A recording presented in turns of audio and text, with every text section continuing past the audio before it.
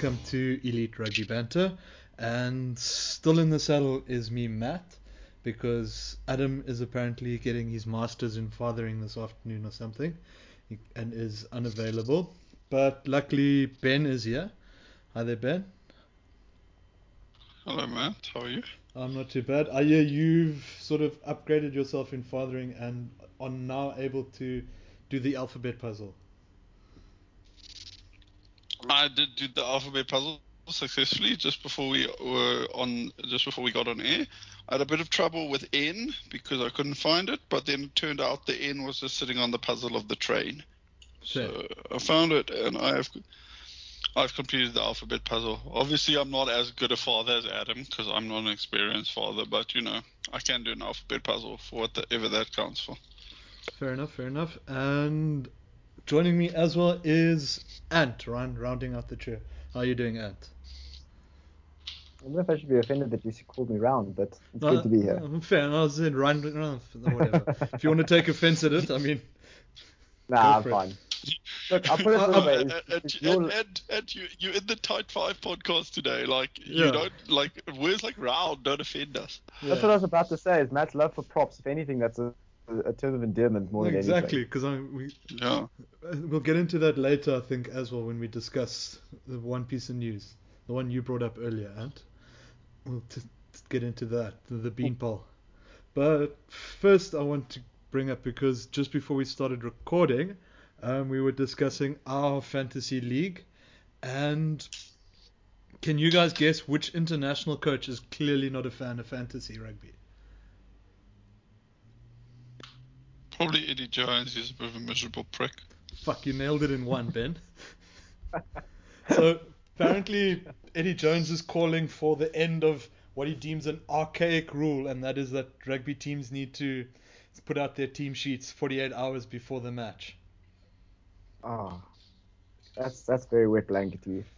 Yeah, because apparently he was super unhappy that he's I don't know what the word is, but he put out a 6-2 bench this weekend, and he was not jazzed that he had to do it two whole days before the match and let them know it was coming.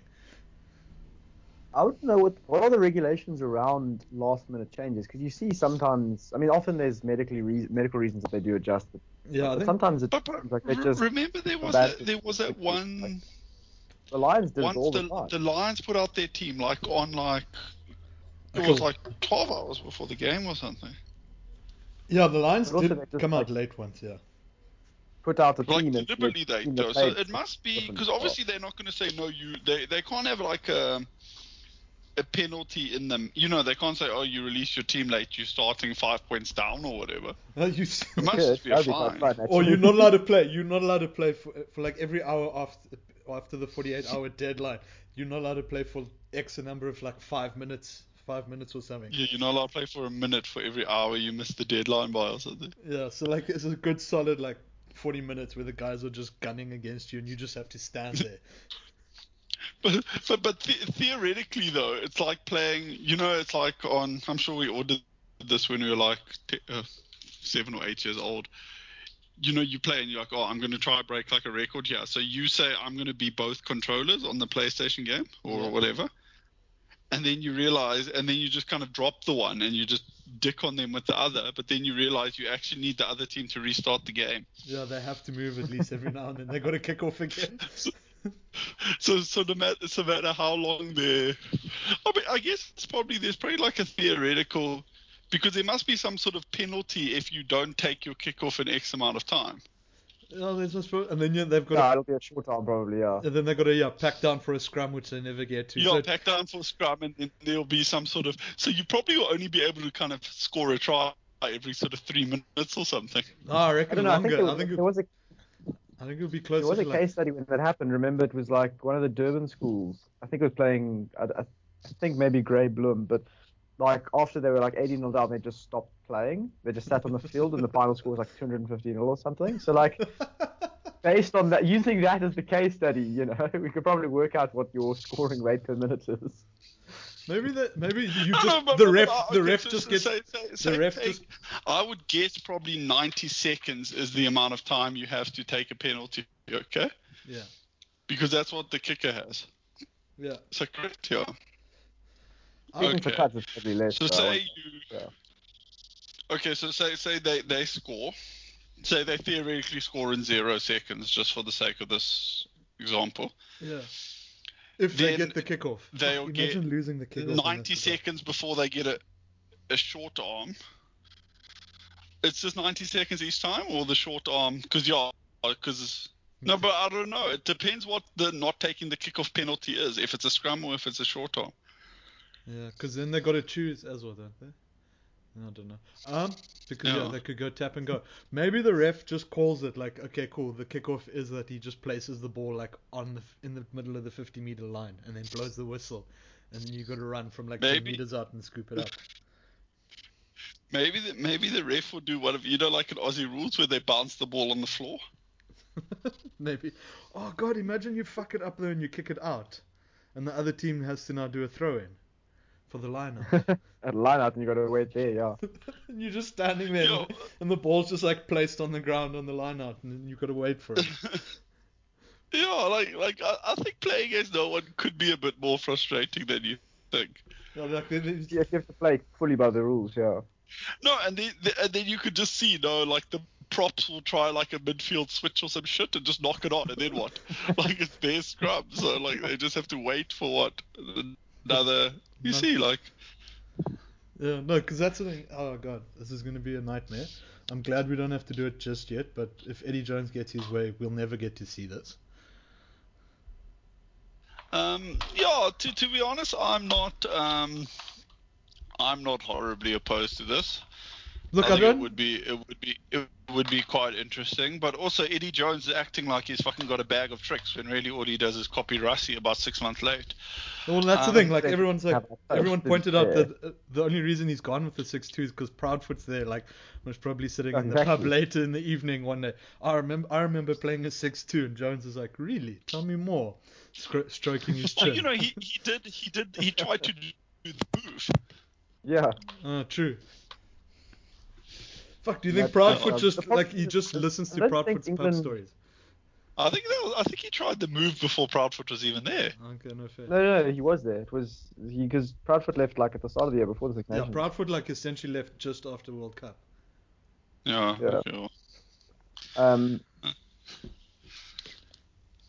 But yeah, I mean, do you think that 6-2 works for England? Like, because the reason why the 6-2 was interesting for us is that we didn't play two flanks, we played two locks, which is unusual. Where England still playing two locks, where they're just putting in there because they've got a ton of really good loose forwards, where they're just loading up two loose forwards. In which case, that's the same 6-2's been done for the last 20 years. It's not a special one.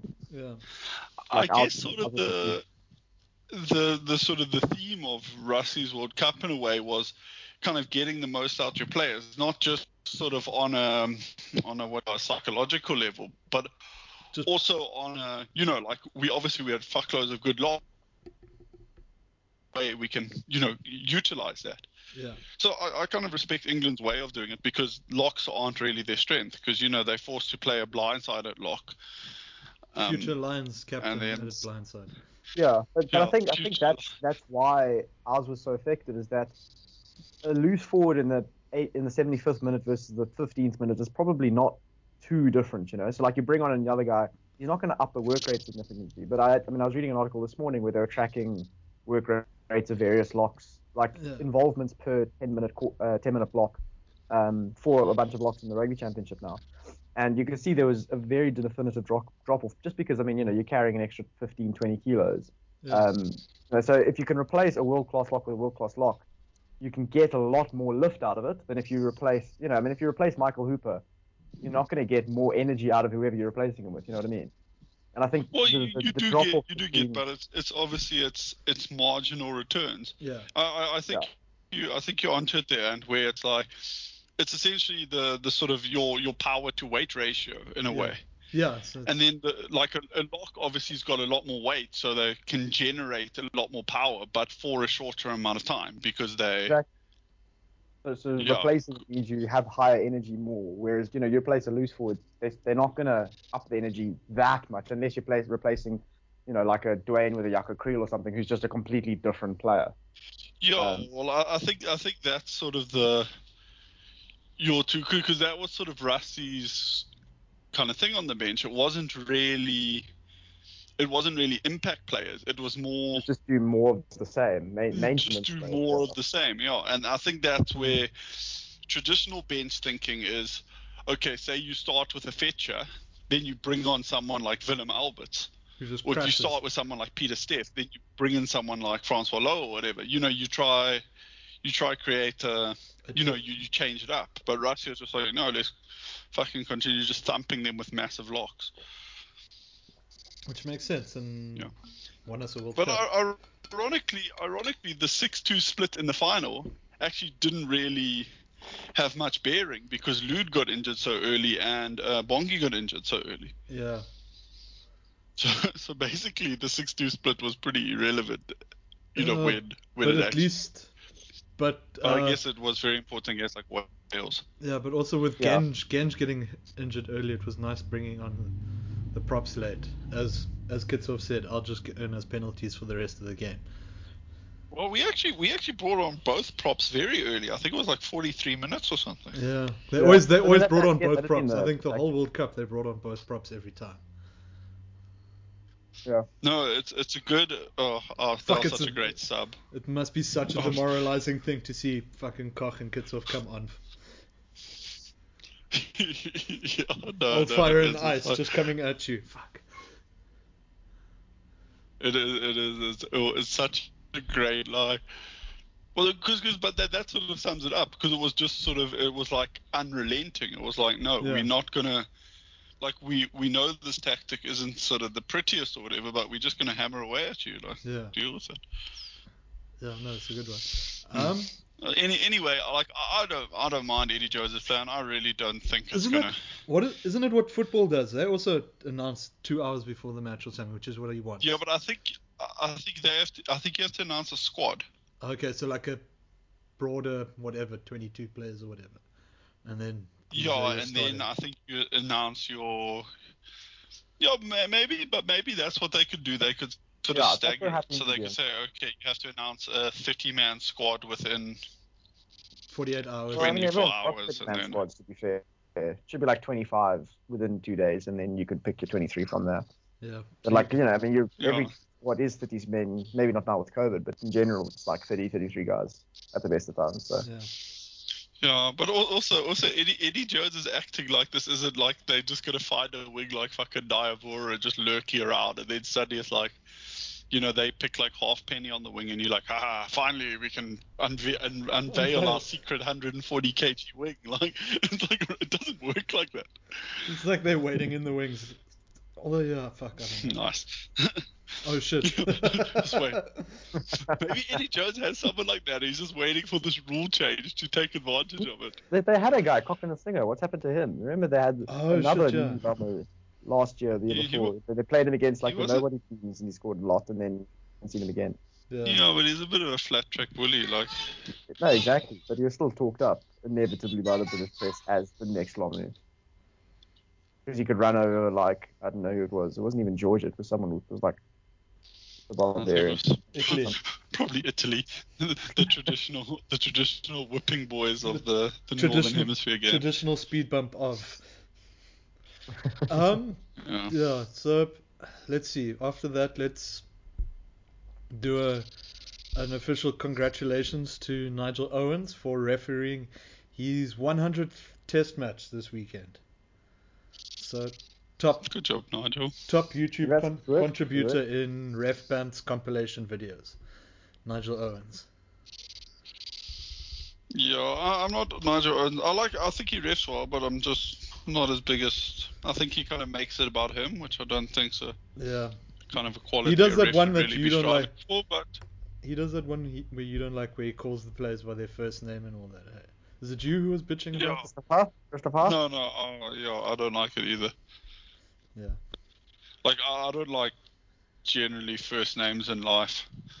So you're a low. Just low? Low? Just low. No, I went to boarding school, guys. Come on. Yeah, fair. No, obviously there's a time and place. But, like, now at, like, say, like, the office, we have, like, a first name policy. So everyone, like, the CEO kind of, everyone gets first names. which some people dig, but I don't like it. I like a bit of authority, but Fair enough. what can you do? Yeah. Yeah. No, but Nigel Owens, good job. Did you see? Did you see the cool whistle they gave him?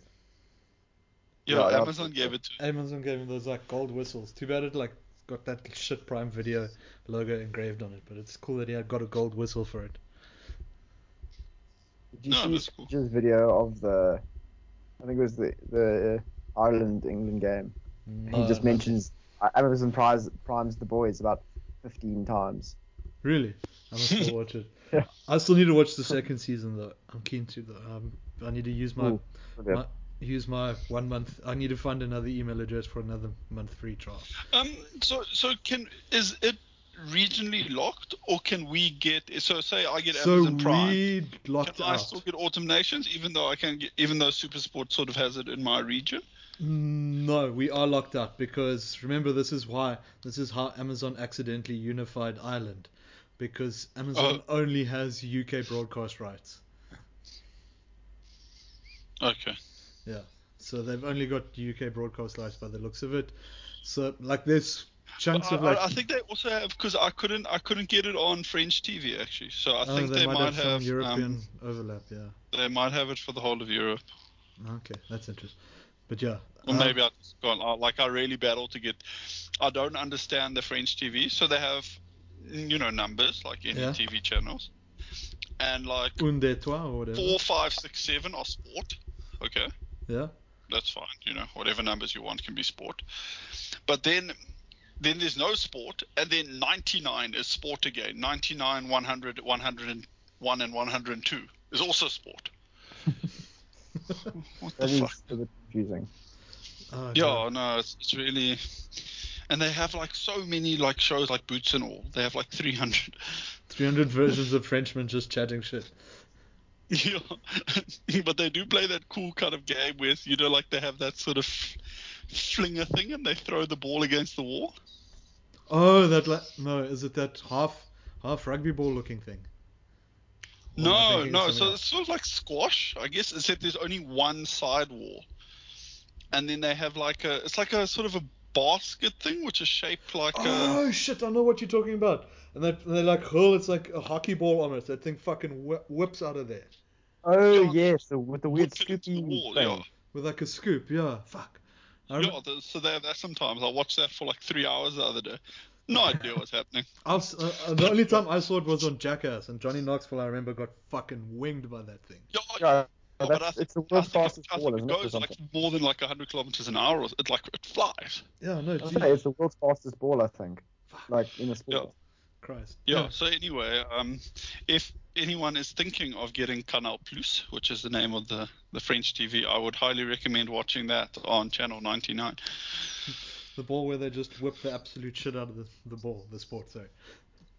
Yeah, I hadn't really, in my time watching it, I didn't really derive much strategy other than just throw it as hard as you can, just fucking whip it. Yeah, you just seem to kind of wait for the other guy to do a weak one, then you like run forward and grab it and just like smash it. Nice. So you just stand there waiting for weakness. Yeah, well, you obviously have to not be weak at the same time. Yeah. Okay. Let's see. With that, we can call it. So, let's see. Going from refs, let's go to another refs. So apparently this weekend there was a controversial forward pass call. Or was it even a forward pass? And people are discussing what even is a fucking forward pass still. So... fucking hell. Yeah. That sounds like an every week discussion, to be fair. Yeah, so it's... During Ireland's flaccid win over Georgia in the Autumn Nations Cup, a superb pass from Jacob Scottdale appeared to put centre Stuart McCloskey in for what looked like all eyes to be a perfectly good try in the 39th minute. However, the ref called it forwards. I think it travelled forwards by the time he got it, but obviously the ruling isn't how it travels. It's most up the back of the hands or whatever, but yeah. I think, the wording was at no point does the ball go backwards. Which is most passes in fucking rugby. Yeah, that's actually not a bad way to look. Because obviously, what people say is because of like inertia. Yeah. if you're running forward, even if you fast backwards, the ball will continue like on the Carrying sort of forward, yeah. Moving forward, kind of yeah. carry its momentum. So a ball will naturally drift forward, even if thrown backwards, if the guy carrying it is running forwards. Yeah. So I quite like this. At no point did the ball travel backwards sort of idea.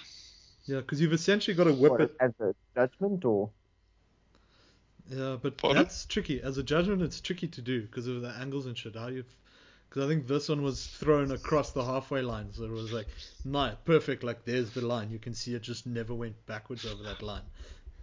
I kind of think everyone sort of intuitively knows what a forward pass is, but it's very hard to think about define. that. So, Pardon? I have less faith in the average rugby fan than that. yeah, no, the average rugby shut up, fan. Sam, okay. Because no one. Because the ruling is the hands, isn't it? Like as long as your Yeah, hands, I mean that's what it. your hands are. That's surely the simplest thing. Yeah, Now there is a video here for. backwards out the hands. Yeah. Yeah, there is a Yeah, but IRB.com. backwards out the hand is that at no point did it travel backwards sort of thing. It's the same. It's just a different way of saying it. Yeah. Yeah, well, it should be. I mean, it's like backwards relative to the carrier, not relative to the touchline. Yeah. Yeah. You know, the problem is that the tackler throws the pass and gets smashed backwards. Suddenly, it's difficult to judge. You know. Yeah, that too. Yeah. That's why they must use that. You know, they must use analytics so you can track the progress, like to visually superimpose the same momentum of the carrier, and then you can relate the ball to that. And as long as it stays behind where the superimposed carrier is, then you're fine. So what you're saying is Yeah, we're gonna have it would kind of be as long as the ball travels forward at a slower rate than the person who Running, passed it was running. Yeah. So Yes. we're gonna implement like ghost cars like in Need for Speed when you did those time trials, and you had that ghost car Exactly. that you're chasing. Essentially, we're just gonna have ghost wings cruising down the field, or centers and actually centers and fly offs. I think throw more That fucking. would finally solve the problem. Yeah. There's a whole holographic kind of army. Just like we've got the technology now. I also I don't know. I just find kind of, especially in a game like, have you read any sort of media on the Irish Georgia game? It sounds like it was such a turgid game. Yeah. Well, it's like Ireland played so shit. They still managed to pretty much dick on Georgia. Georgia obviously just lost because they're shit. The ref was shit because he's like, it's just so like. It's just like 17-10. They didn't dick on them shit, I thought. Georgia also lost 25-10 or whatever. Like it was like Georgia wasn't out of it till like the 60th odd minute. Yeah, when did Gorgatsa go down? Because I hear that's quite a big one. He by the sounds of it, fucked up his knee, something seriously now. Yeah, they reckon he's done. 23-10, yeah. But that's not the first thing that pops up if you Google Ireland, Georgia. A soccer thing comes up first, I think. I was going to say. It is something I have found a few times, like lately, like Googling stuff. I get the football. I'm like, come on. No one cares. Come on, Google. Yeah, especially if you Google like England, Italy, England, Ireland, England, Wales, you almost always get the football. Yeah. Google needs to better job. Although Google has learnt me well enough, it starts just intuitively giving me the scores on my home screen of most of the games. Like it's seen me Google enough. No, but I told Google I like rugby, so like it gives me rugby scores. Okay. But this is when I'm just like Googling, when I'm like trying to figure out what time it's on or whatever. Oh yeah. No, fair enough. Yeah. Let's see, more strange reffing this weekend. There's a couple there. There's another one I want to bring up. Is Gareth Evans copping a red card after being subbed? But obviously that was just by timing. But yeah. So it wasn't like we were kind of speculating on this, and we were sort of hoping he'd sort of punch the touch judge on his way off or something. But no, he just basically, while they were TMOing it, they took him off. So what happens? His replacement has to then leave the field. Yeah. I would guess just any player would have to leave the field. Basically. Yeah, someone has to leave the field. Yeah, someone. Yeah. Yeah. Yeah, we definitely did that in Turn League a couple of times where someone does something a bit dodgy and quickly subs himself off to the red card line so they can't get the card. Guys, I'll meet you in the pub. Just like, So I'm just especially gonna. in like I guess internal leagues, because internal league at least we had numbers. Yeah. But like schoolboy, where I don't know my school at least we didn't have numbers. Only the first team had numbers. Yeah. So you sort of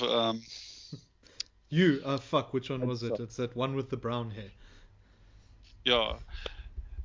The guy in the grey scrum cap. The grey Gilbert scrum cap, the most generic item in South African schoolboy sport. Or the black headstock one, yeah. I think I had the black Canterbury one, actually. Fuck, I was stood out like a motherfucker. Although it's fine, you just play with a team. You're hair with peroxide. You're like a player with peroxided hair, so you stand out more. Yeah, I also had longer. I had longer hair at that point, so it like old Victor Matfield style, where like stuck out like at various points in the scrum cap. Did you do the Eben where you put on a scrum cap while you're warming up, so your hair's all pokey, but then actually don't play in the scrum cap? No, I played in the scrum cap. Okay. And I was a good boy. I also played with my gum guards, unlike Adi Severe. Yeah, did you see? Like, it's created a bit of a stir. Like, I didn't even guess I've never recommended much thought to it, but I didn't really know there was a rule about that. I thought you could. So by the looks of it, it's like a New Zealand rule. Yeah, it's like a New Zealand player's contract. Like part of their contract is they'll play with the gum guards in. Oh yes. Yeah, I mean, no, I do back it. Yeah. Well, I'm just watching the highlights of the New Zealand game now. I can see Ardy's got his in, but TJ is celebrating a try, and unless he took his gum guard out immediately before celebrating, he's not wearing one. Yeah, that's the thing. They always cough like one or two. Way. But yeah, obviously because Adi Severe. Yeah, I don't want to say that they're targeting him, but they're targeting him clearly. He's the what's his? Well, it's the second time he's been caught out for it. To be fair, Yeah. I mean, he did get like. Yeah, but it is quite weird because he was the one who was, my safety's so important. I'm going to wear these silly goggle things for like 2 minutes. Yeah. For 40 seconds. Fucking first contact. No, these things are shit. Throws him down. But do you think he would have because he actually spoke about that in his gum guard, when he was addressing it, and he was saying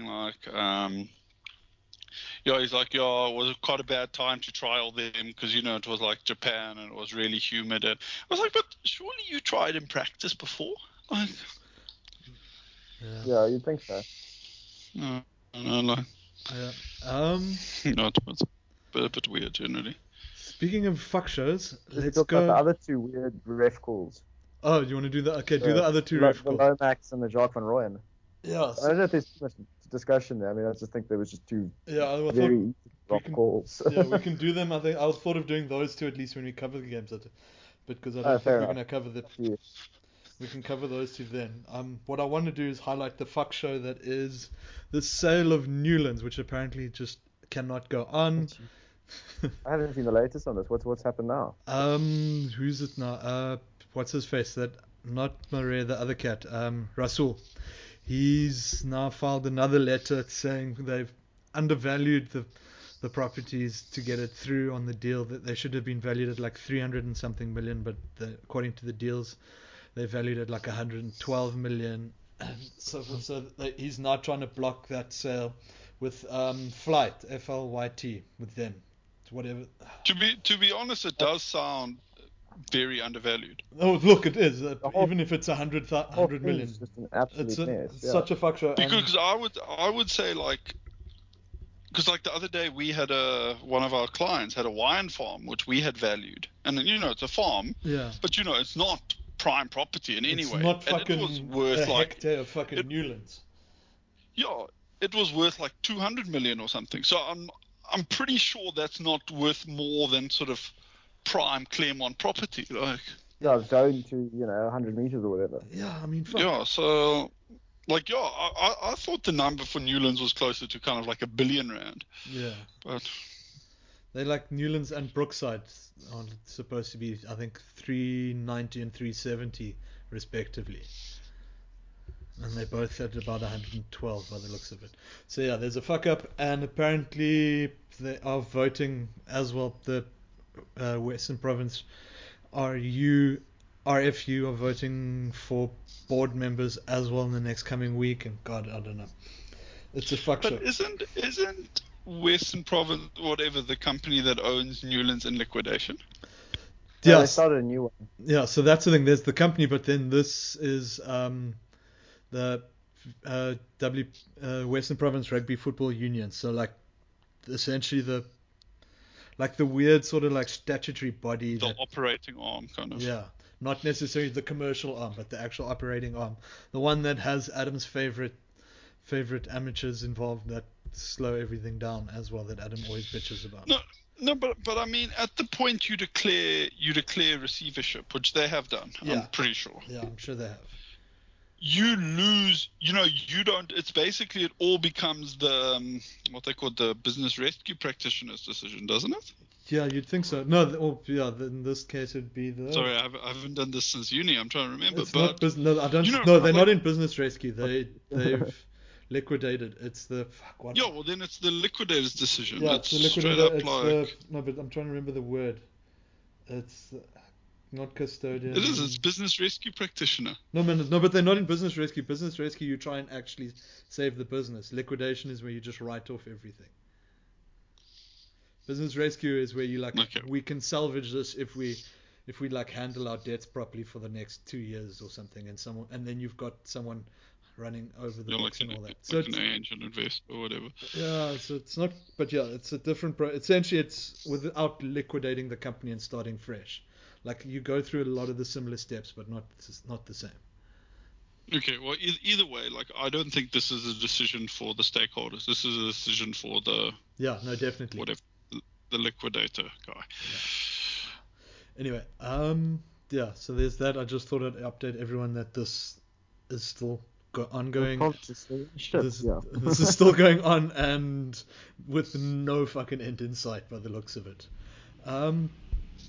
Although, let's talk about deals that have gone through. So, Sale Sharks have signed JP Dupree. So this is what they're like 8th Dupree. Do you think they just got They're like confused at this 19 point? South They're just like, Well, to copy Squidge's joke on Twitter, he's like, if he just changes his name to Dupree, do you think he'll get the contract at set? Diamond has his phone number already. Oh god. But yeah, so JP Dupree is touted as being the tallest ever player in Super Rugby, and he's going to be the third tallest player ever in the Premier League. So he is 6'10", and what? 16's the tallest ever player in Super Rugby, yeah. Yeah, it's 209. 209, yeah. So 6'11" is Will Carrick-Smith, and Richard Metcalf at 7 feet are the two ahead of him. Yeah, lad, he played it for the Lions, Cheetahs for a while. I think he got 3 caps for the actual Lions, is how he got in on this world's tallest Super Rugby player. And then played for the Cheetahs. He played Super Rugby Unlocked, didn't he? Or he was signed for them during Super I think Rugby. he was maybe signed for them during Unlocked now, yeah. I don't remember him playing. I don't think he did play, but anyway.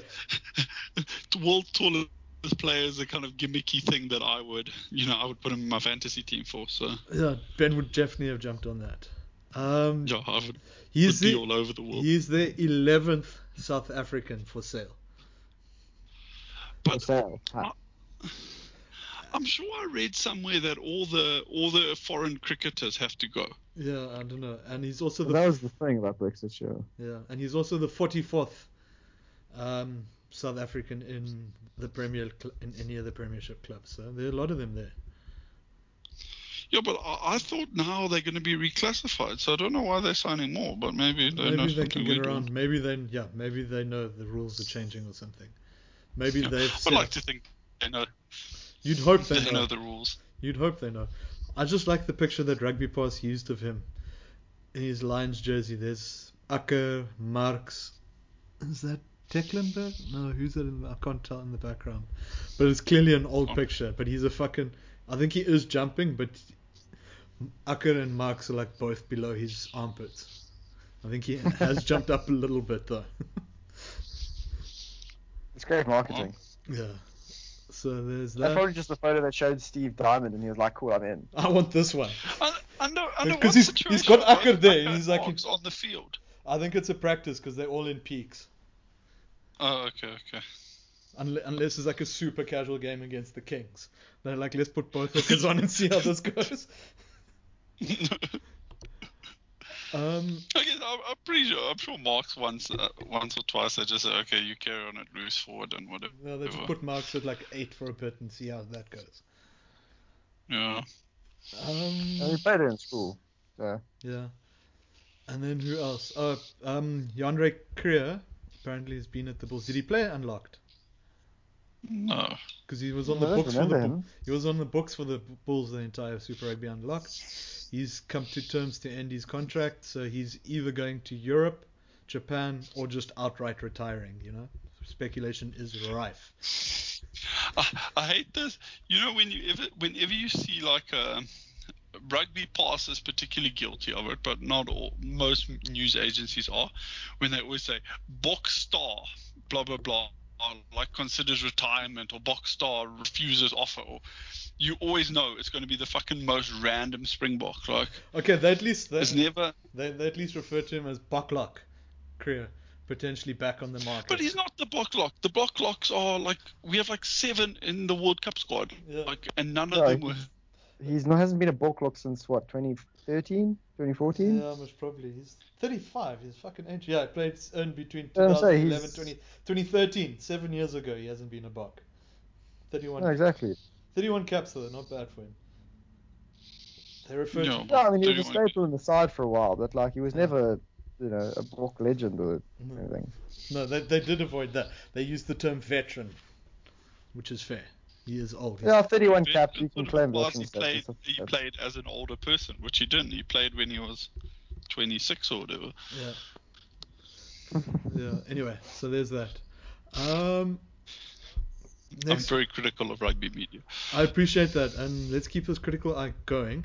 And economics talk. So, have you guys heard of the Pacific Islander documentary called Oceans Apart? I've heard everyone on Twitter was talking about it. Apparently it's very good. Yeah, I stumbled across an article on it, and I'm this close to trying to work out how we can organize like a Cape Town watch party or something, like amongst the hosts who are in Cape Town or something, to justify, because you've got to spend, I think, like $5 or something to watch it, because it's like on Amazon or Vimeo. But one of the so I just wanted to bring it up because it's interesting that one of the facts they claim, and why, sort of what's part of the root cause of why corruption and all that is so deeply entrenched in the Pacific Islands rugby, is that money coming in from rugby is equal to up to 20% of the Pacific Islands GDP. Oh my gosh. Which, to put in perspective, OPEC countries have a GDP from oil of between 9 to 45%. So like they're like in the middle of like OPEC reliance on a single resource. So that's insane. And that resource is literally their players playing overseas rugby. Do you remember? Who was it? I think it was Tevez, the footballer. Yeah. He was essentially, he didn't belong to a club. He was basically, his contract, his playing rights, whatever you call it, was actually owned by a company, like like an investment firm or whatever. And then any club that wanted Tevez would effectively loan him from that investment firm, if you know what I mean. Yeah. Maybe Fiji could get onto this sort of business model. Say, if you want to, be Fijian, they own their players, and so you want a Fijian to go play in France, you need to pay the Fijian government X amount. Yeah, but you see, that's also the problem, because it's so tightly tied into their government already that there's all that kickbacks and that. Who was it that had the fucking brother that committed murder or something? Was it Fiji? One of the Fijian officials. Didn't Georgia had someone Georgia shot someone in the leg? Georgia shot someone in the but leg. I know what Matt's talking about, but yeah. Somewhere there's like an official who's essentially one of the the heads of rugby. I'm speaking allegedly and all that because I fucking don't know my fact right now. He was basically But I do remember the story. linked to a murder or whatever. It was boiled up during the It World was Cup. one of the presidents of Fiji, I think. Yeah, For like Fiji I think rugby. the president of Fiji also is like the president of like Fijian rugby or something as well. Yeah, there's like a whole bunch of dodgy stuff all tied in together. Like, Yeah.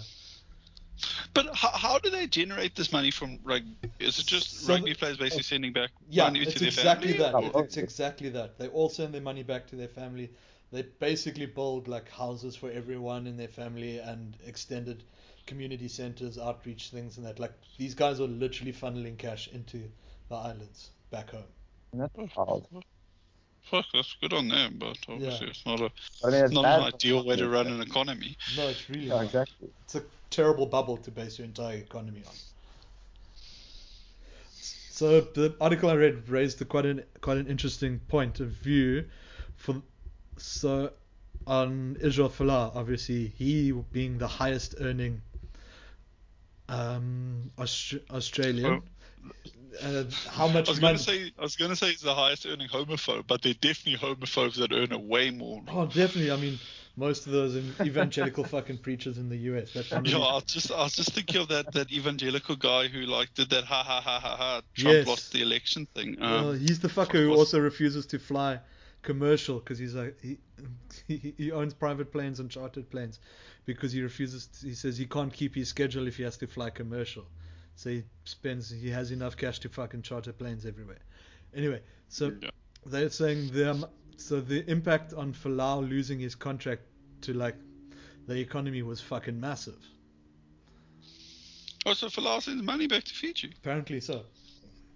Oh, nice Folau. Yeah, and I forgive you for everything. No, I don't. I still think it was the right call. I still think it's the right really call. sending to Fiji since he's Tongan. Yeah. So maybe it's some other money that he's sending it. I don't know. It's everywhere. I wouldn't give him the. But yeah, and Charles Piutau, so he earns 290 times the average Tongan salary. His current English club salary. I'm just throwing out some tidbits here in this article while we're here. But yeah, I actually do want to see if I can organize to watch this at some point somewhere because it does look like it could be interesting and also make me feel shit about myself as well for like enjoying watching the Pacific Islanders play in Europe and all that. I don't know. It seems like so far it doesn't seem like a negative thing because they seem to discuss that money doesn't get into Fiji. Yeah, but they also discuss like there's this undercurrent of like the whole corruption undercurrent, how this money gets like fucked around with, and that when it does come back, like the guys taking cuts and that, like was it? Because I know. Yeah, but that doesn't seem like that's not the European League's fault. Yeah, no, but it's there. Yeah, I don't know. We'll see. It's also like the scouts and that to get name called in this as well. But anyway, let's go. Look, anything about agents and scouts just feels dirty, particularly in rugby. Yeah. I mean, probably in most sports. So do you want to do some lighter news?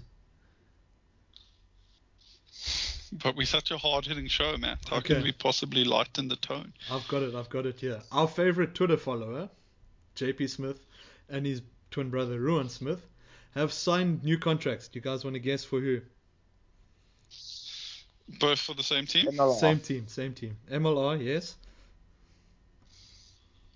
Where was Beast at? One of the new teams? Old Glory. No, yeah, Ben's closer. It's one of the new teams. Old Glory played last year. So they signed for the Giltinis, the LA side. Nice. Shame. So I wonder I don't know if they look like they fit into an LA lifestyle. Oh no, they don't. But the Giltinis just got like a decent front row all of a sudden, though. Which in America I can imagine is gold. Yeah, because imagine, remember how jazzed Washington was picking up Beast. These guys got two props. Yeah, but I think they're more jazzed that it was Beast. Yeah, no, true. necessarily. They weren't just happy to get a prop, man. Yeah, no, fair. They did get Beast. But yeah, so I wonder who's going to be... Who's running their Boerewors company in Australia when they go? Oh, do you think they're gonna start a Boerewors company in America? That'd be dope, like LA Boerewors. Yeah, like high end Boerewors, like come eat Boerewors wearing your cotton pants. Yeah, linen. Oh, but yeah, no, it could be fun. So they're calling it a bucket list opportunity. So I assume just the idea of living in the US for a bit. Yeah, fuck, South Africans love different passports. Can't blame them. Yeah, just live there for a while before they I think this is about to be. This is sort of their swan song end of their career because they're both in there. They're both 30, so not over the hill, but I think for their level, it's pretty much the end of their career. No. Do 3 years in America. Will be Yeah, good. 3 years in America, make a name for themselves as the big twins. Good on them. And Good on them. so they're not the only ones looking for an American passport, as Ben put out. So wait, let me find the name of the company. So there's WWS Scout Company, Scout Camp. So what are they called? They are worldwide scholarships, setting up a camp 14 December to see if they can poach some prime South African talent to go over to the US to play NFL. Who do you think is quite keen to show what he's got and make the jump to NFL?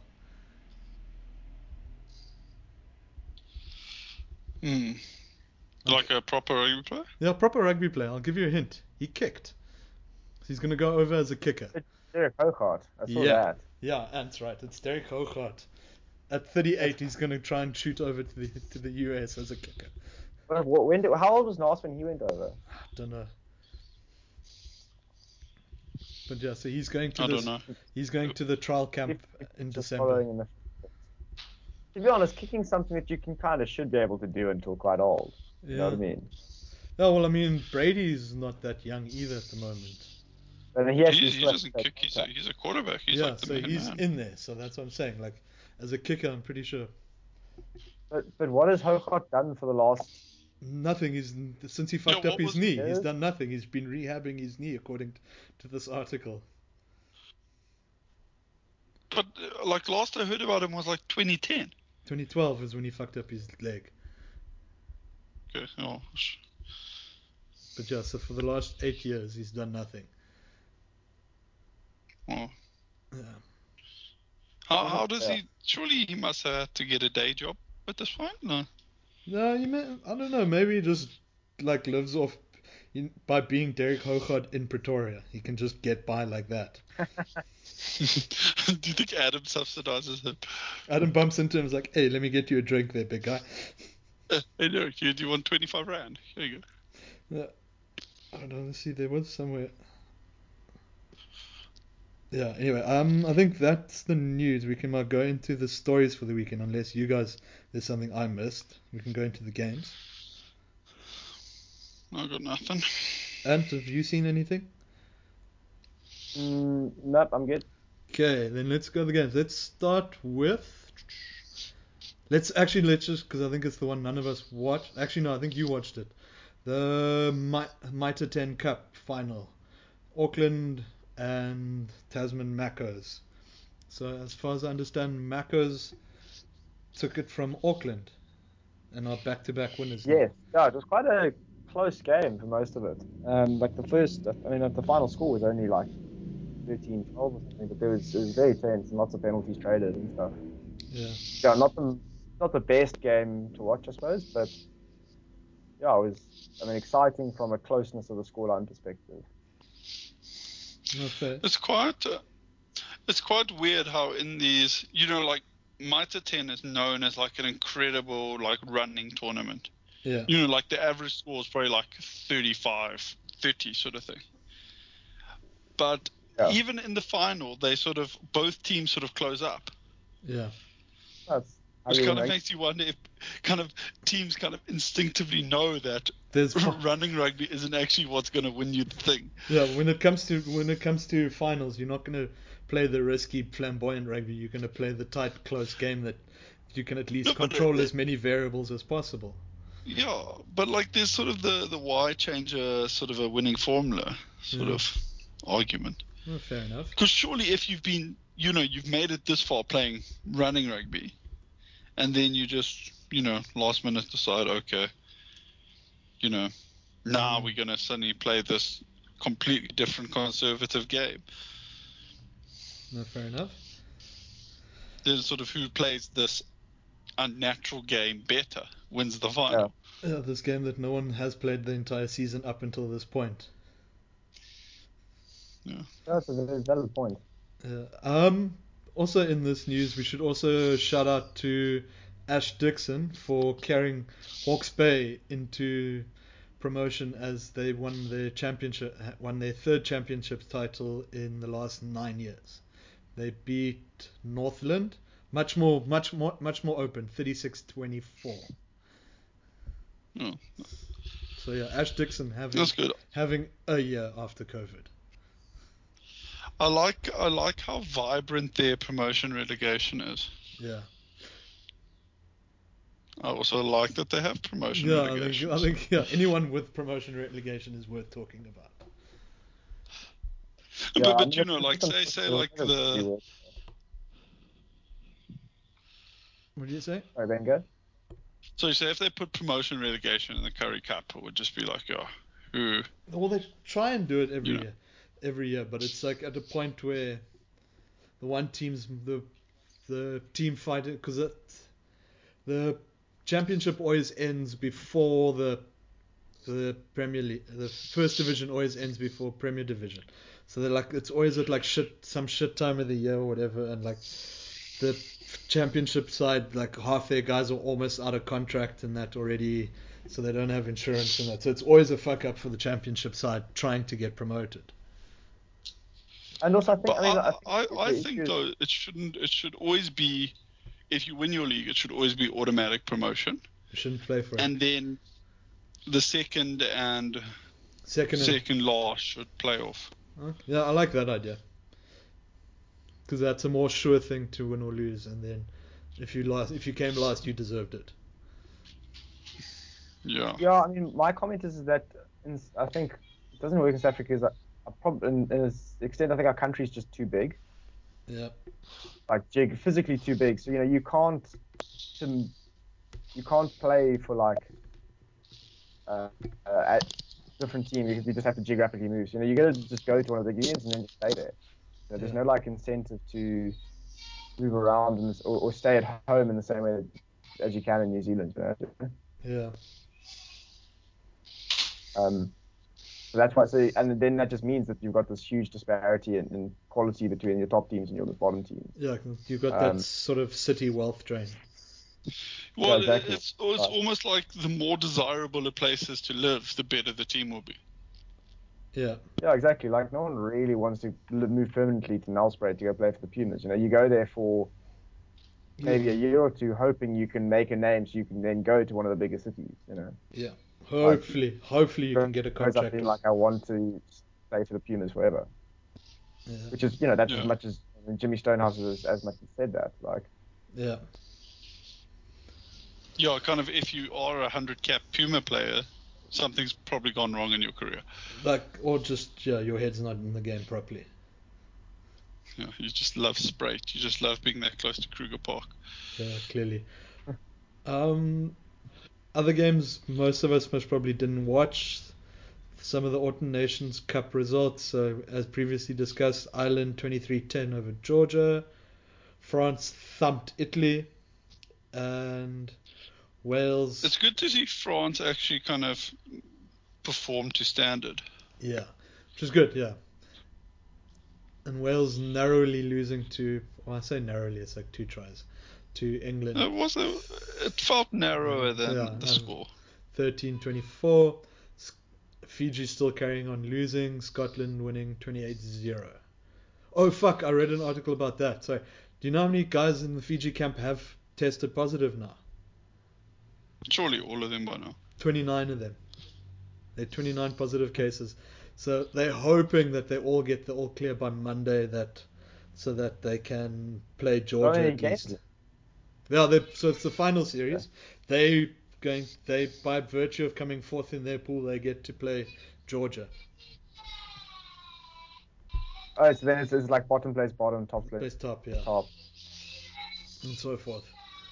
I think bottom plays bottom, and then there's a bit of a playoff fee sort of to determine who plays. So they're not straight top plays top or whatever. I think it's like the other three teams in each pool get a bit of a play around extra.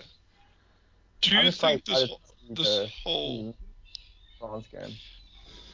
Do you think this whole Fiji getting kind of taken out sort of kind of points out that the Autumn Nations Cup wasn't actually the best idea? Yeah, I don't know. It's shit because you feel for Fiji because now all those cats, they've been locked in. They've been on basically quarantine in a hotel for how many weeks? This has gone on for like 4 weeks now. Because they've missed every single game now. So they've missed out about at least 4 weeks. They've just not been stuck there. Fiji obviously can't fucking pay them their full salary, and they're not getting match fees obviously for this shit, and they're probably losing out their club fees as well. Yeah, they're losing out their club fees. It's a massive fuck up. Like I think the only person who's most probably shooting himself. Yeah, I was gonna say Nadolo's most probably the only one who's sort of comfortable in this, but even him is most probably stressing a bit. He's just probably very annoying. He's like, damn it, I came out of retirement to sit in a hotel. Yeah, fuck. I wonder if there's a measurable dip in the Fijian economy because of this. Well, we'll see now. We'll see in like 2 or 3 months' time. Has Fiji entered a technical recession because of this? So we'll check if only Alex were here to be able to check the Fijian Drua and what the cost of living in Fiji is right now compared to say that hotel in France. Yeah. I don't want to see that. When I was in France at the start of March, like the reason I got out of there was just like I do not want to even think about staying in a French hotel for 2 weeks or 3 weeks or however long. I mean, at that stage, we thought it was only going to be a couple of weeks of lockdown. Yeah, Jesus, you'd have been stuck there for months. You'd have been poor. I would have been much more than poor, I think. Yeah, you'd have been destitute. Like France would have sent you back somehow on their own. They'd like found a way to send you back as like a diplomatic refugee. Yeah. It's weird though. I remember I was looking back at like a client emailed me from an email thread like way back, and I said, Mauritius is into lockdown, but we'll be out in 2 weeks. Like that was like my exact like quote for quote. I was like, yeah, nice. It was very ambitious. Everyone's, to be fair. Bold, man. But yeah, you guys were fairly quick though. Yeah, no, I didn't tell you we had a case. Someone broke quarantine or something. It's that frozen food. It's the frozen food. Comes in on frozen food, Ben.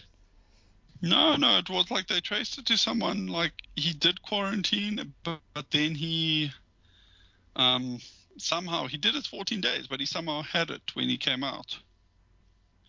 It's evolving, guys. Yeah, well, and then they're wiping out. And he went to like all the places I go.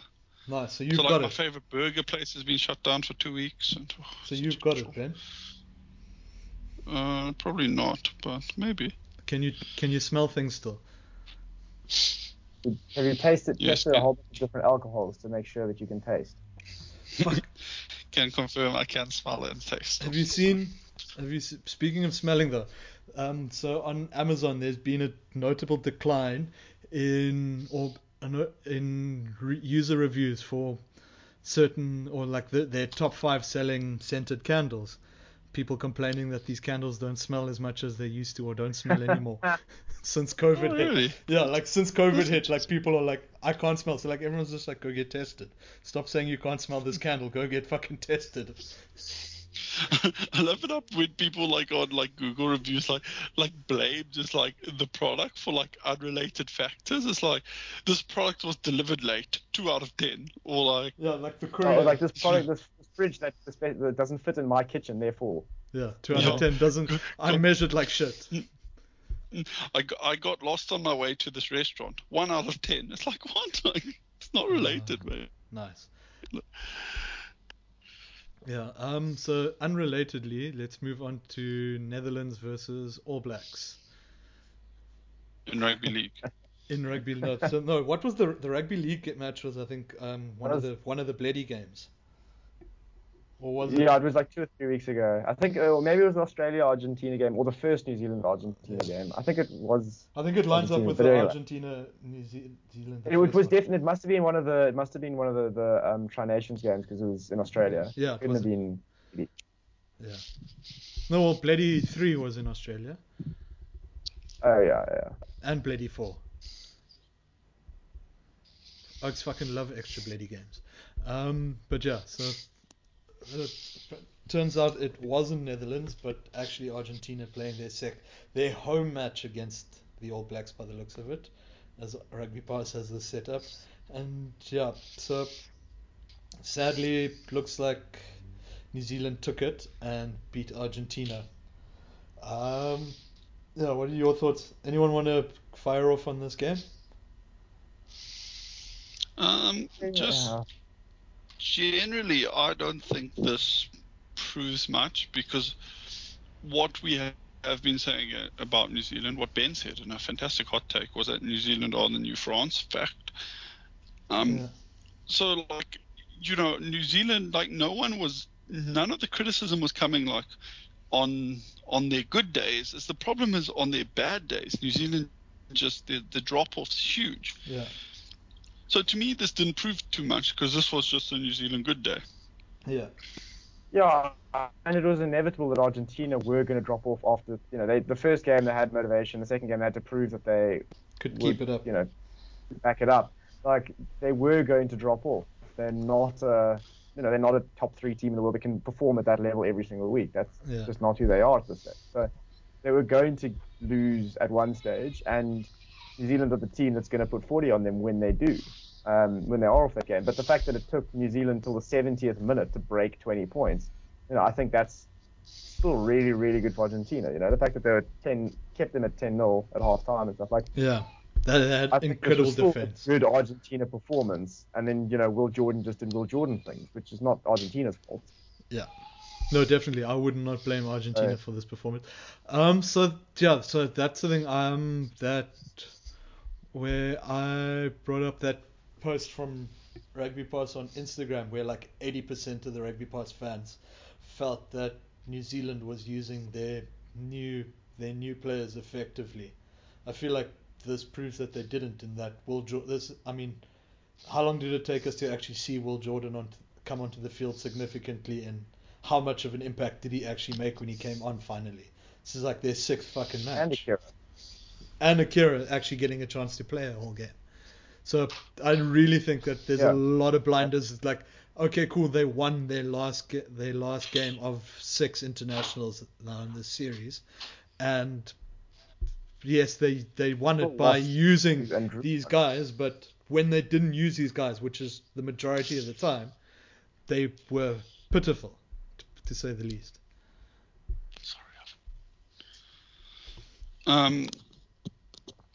Yeah, like, I don't know. Like, it's one of these things where Will Jordan's debut, he came on in, what was it, the 76th minute or whatever. And then, like, immediately left. Yeah, like, what was even the point of playing him that game then? Yeah, exactly. It's a joke. And, yeah, Caleb I Clark. never understand when coaches do that. I must admit. It irritates me. Like, even Caleb Clark, who his first game as well, he came on late and he made 1 or 2 mistakes, but thankfully he has been a revelation on the wing. He's been one of the better things in the back line, I reckon. Well, Squidge is unimpressed, eh? Is he? Unimpressed by Clark? I thought he had very good. The last 2 games, I think his Australian leg wasn't that great. I think his New Zealand leg was better. Yeah, look, his first game was incredible, and then and that is just, I think, the anomaly. But he's been very good at Clarky type things, and that he's got a really strong leg drive. He looks for a lot of work. Yeah. He made, I think, the second most carries in the All Black team. So he's doing a lot of really good stuff. No, he's not going to be breaking 10 tackles a game every game. But that's unreasonable to expect that. But the fact that he's breaking, making meters every carry he makes, that's really important. Yeah. And I think he can be fairly criticised for that try that he should have scored. Yeah. Most wingers should be expected to score that, and he didn't, and that's a fair black mark against his name. But apart from that, I think he's been good. But I think it's just that expectations were set so high after that first performance, which was just unreasonable. Yeah. But yeah, let's also, because we don't want to fall in the trap of just shitting on New Zealand having a bad day, let's actually discuss Argentina as well. So I think, material. It's fun that even when New Zealand are 40, we can still shit on them for 10 minutes. Yeah, we can still be like, oh, fuck, it's a terrible side, man. Fuck, look at them. Can't even get 40 points. 38. Jesus, amateurs. Fucking know nothing about rugby, these cats. But yeah, Argentina, I reckon, did really well. For a side that hadn't played rugby for 6 months, essentially. And had to, warm up. Because we've got to be careful with that narrative as well, because some of them did play a bit of Premier League in Europe and so forth.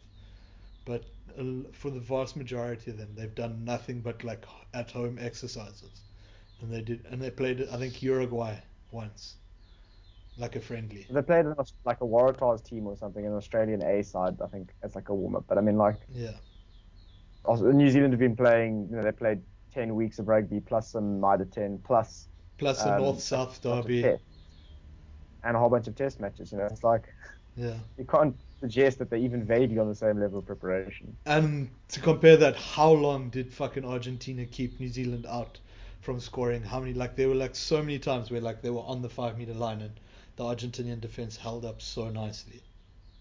Yeah, no, it was. I mean, I still think Argentina can be proud of that performance. I didn't actually see any of the post-match interviews, so I'd be interested to see what their takes were. But I think they can be.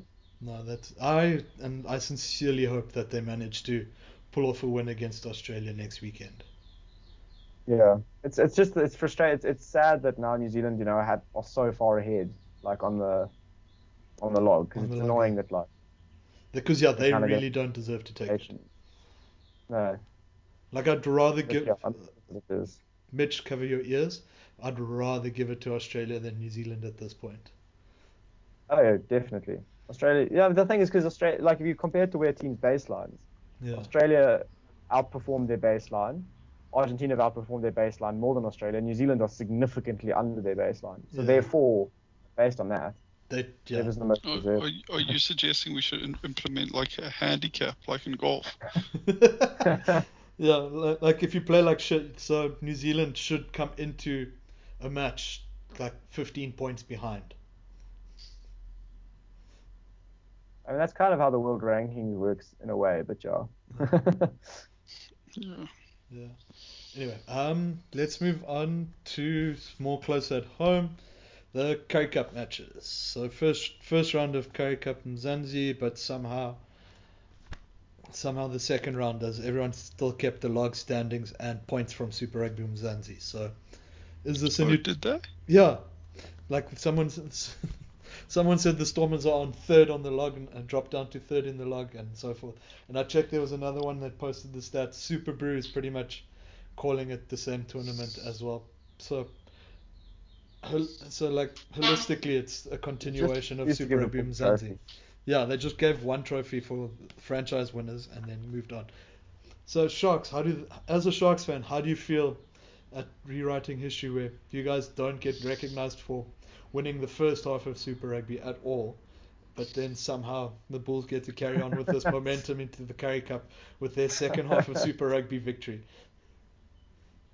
Yeah, I mean, even everyone else got given medals for stuff that wasn't finished, including the Lions only being 3 points ahead of the Griquas. The Sharks should have got the Super Rugby title, but not gonna bang on that drum too heavily. I don't know. The harder you bang on it, the more we have to acknowledge Ben as our draft champion. So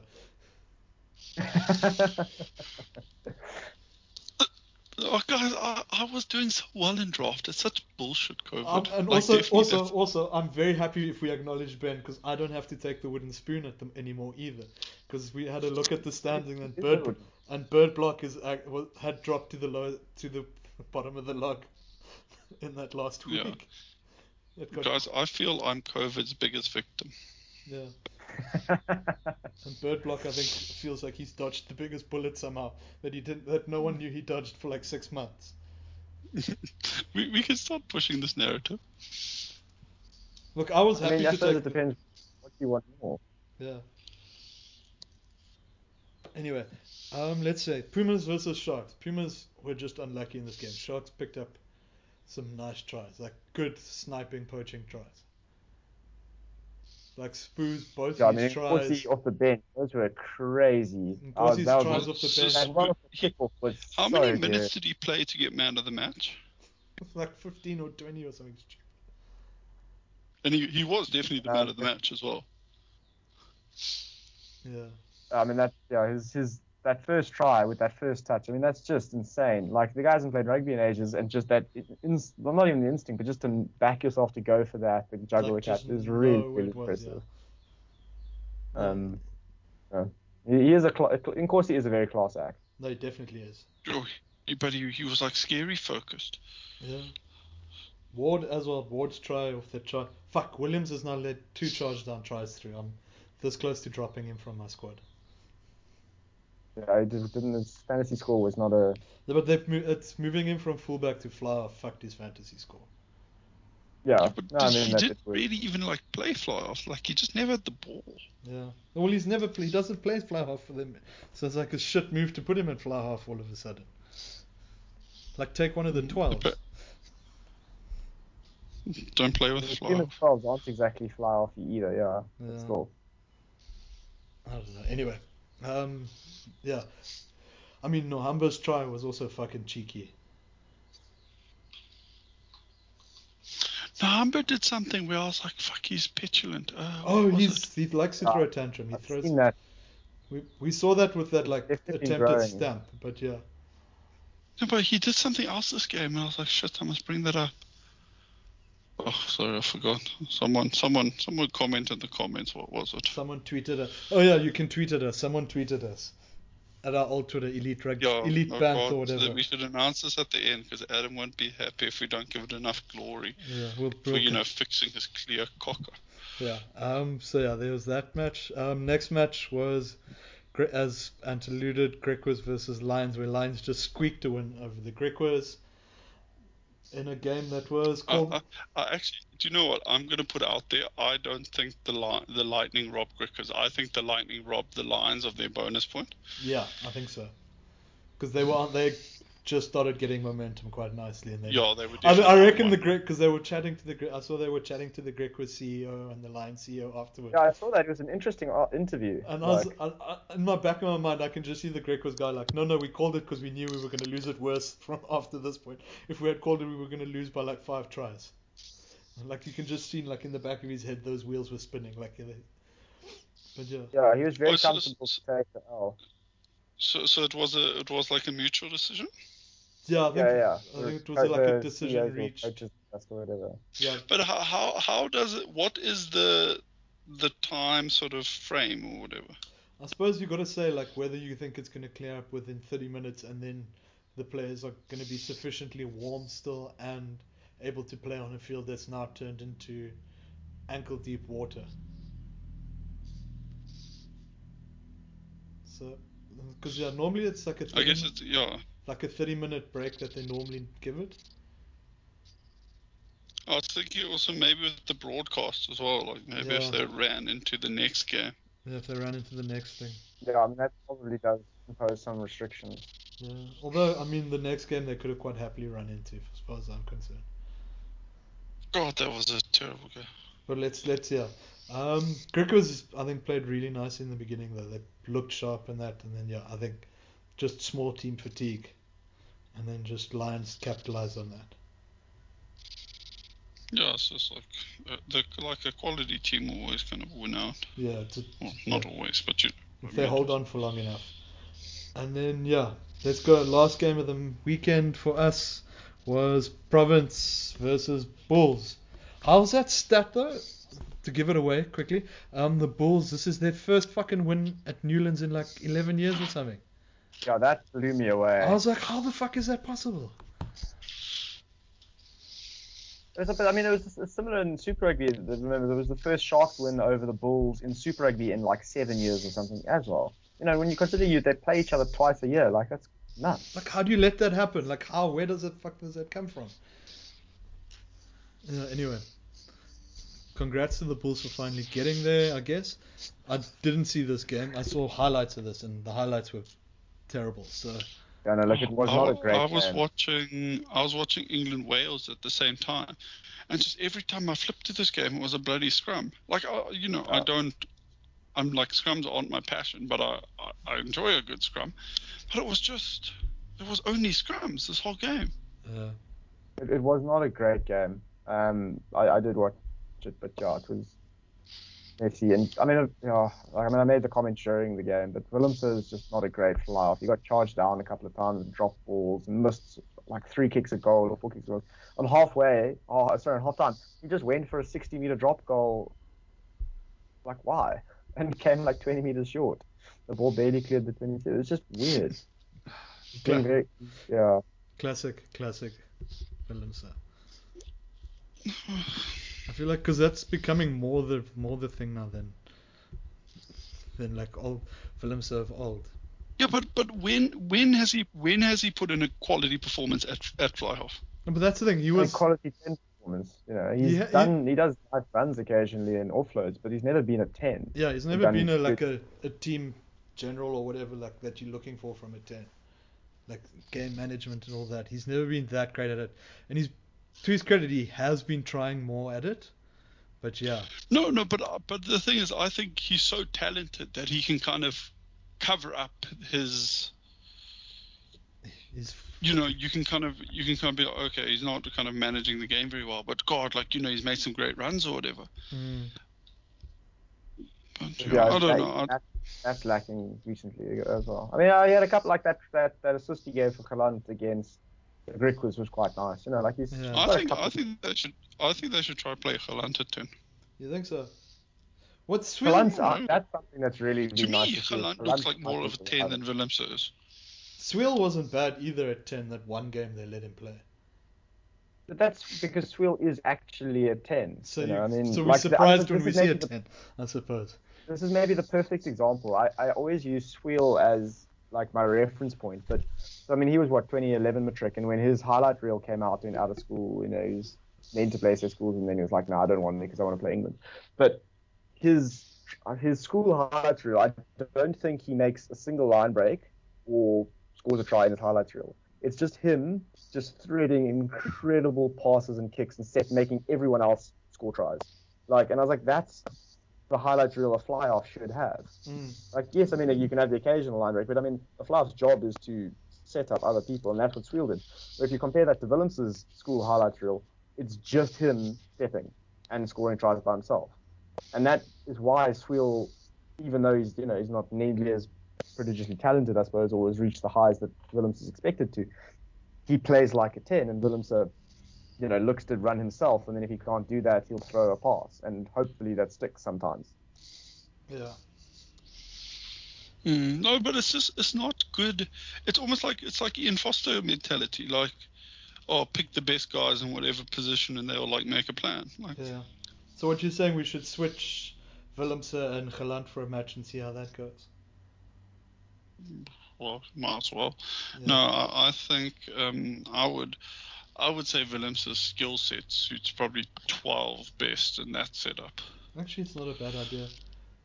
But then what are we going to do with Rickers? Because Rickers isn't half bad at 12. No, Rickers is good at 12. He's playing better and better. Yeah. Old Ricketts. No, I agree. Yeah, no, it's an interesting one. Yeah, fuck. So yeah, that's the start of Currie Cup, and I foresee it going very much like this for the rest of the season, with 1 or 2 good games thrown in. I'm excited though. I am going to watch more of it. But yeah, I think that. Oh fuck, we didn't talk about the cards. Sorry, let's discuss Van Rooyen's card quickly. Sorry, Ant, I forgot. So Van Rooyen's red in this game. So it was a high tackle and essentially for sliding up from the shoulder into the head and then making contact with the head, right? I just want to get the phrasing of. We're saying what we. Yeah, no. I want to say what the card was actually for. So what the ref said the card was for.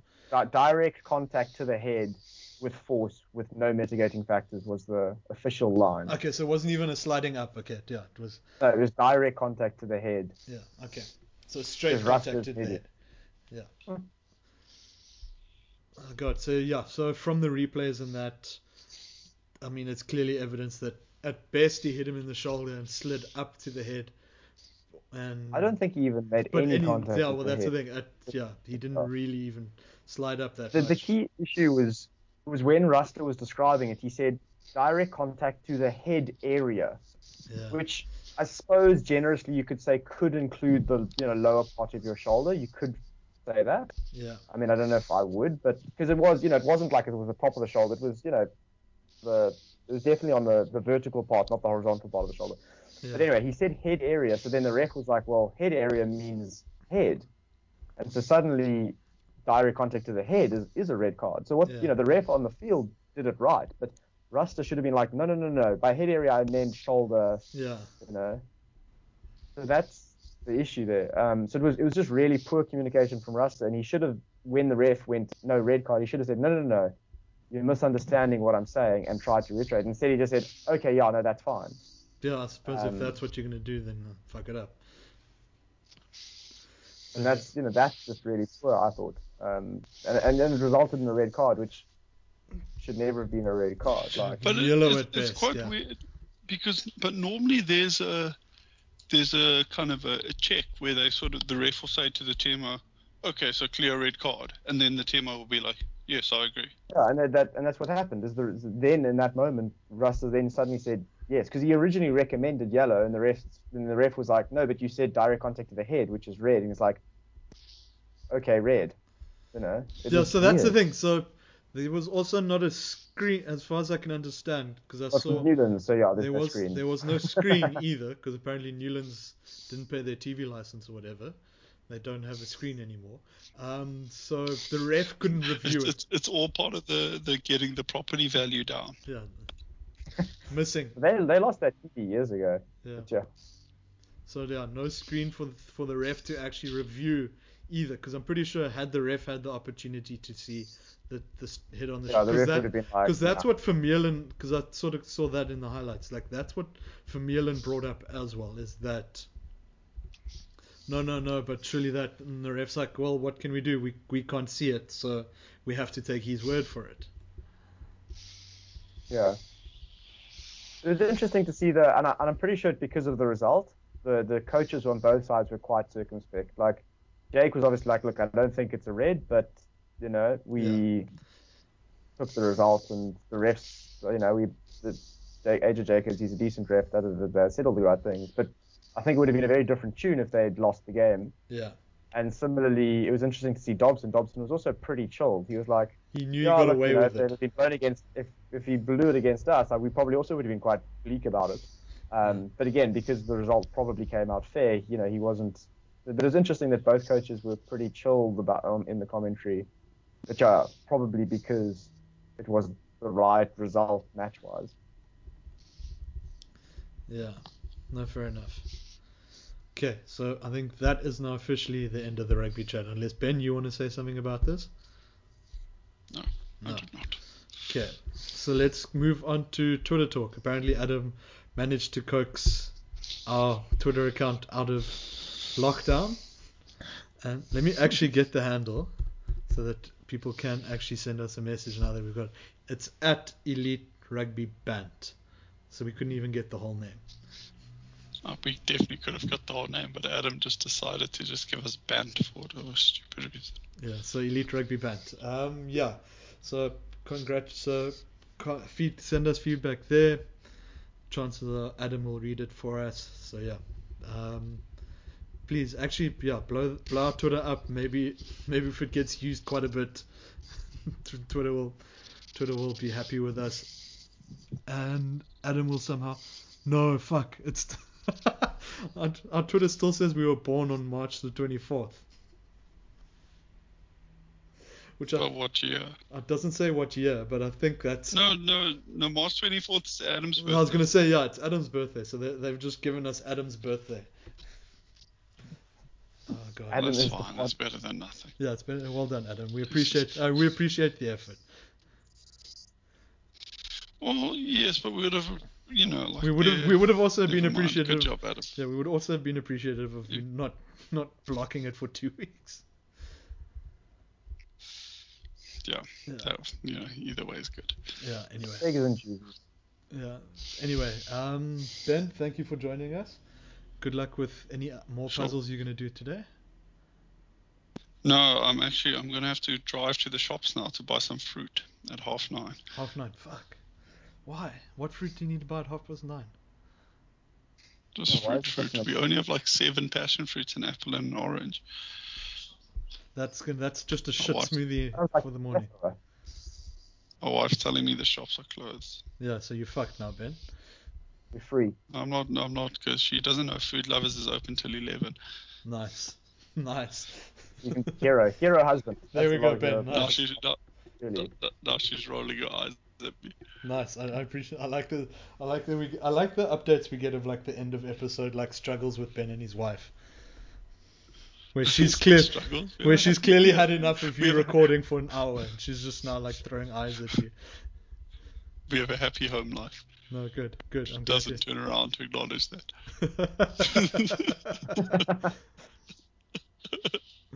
Oh, nice. Oh, I might have to come sleep on your couch, man. It's a nice sectional. You can come crash here. Yeah, it's chilled. Cool. And thanks for joining. Oh, it's a pleasure. Yeah, and everyone else, thanks for listening this far. I appreciate it. And yeah, see you all next week. Or hear you all next week or whatever. Cheers. We won't hear them.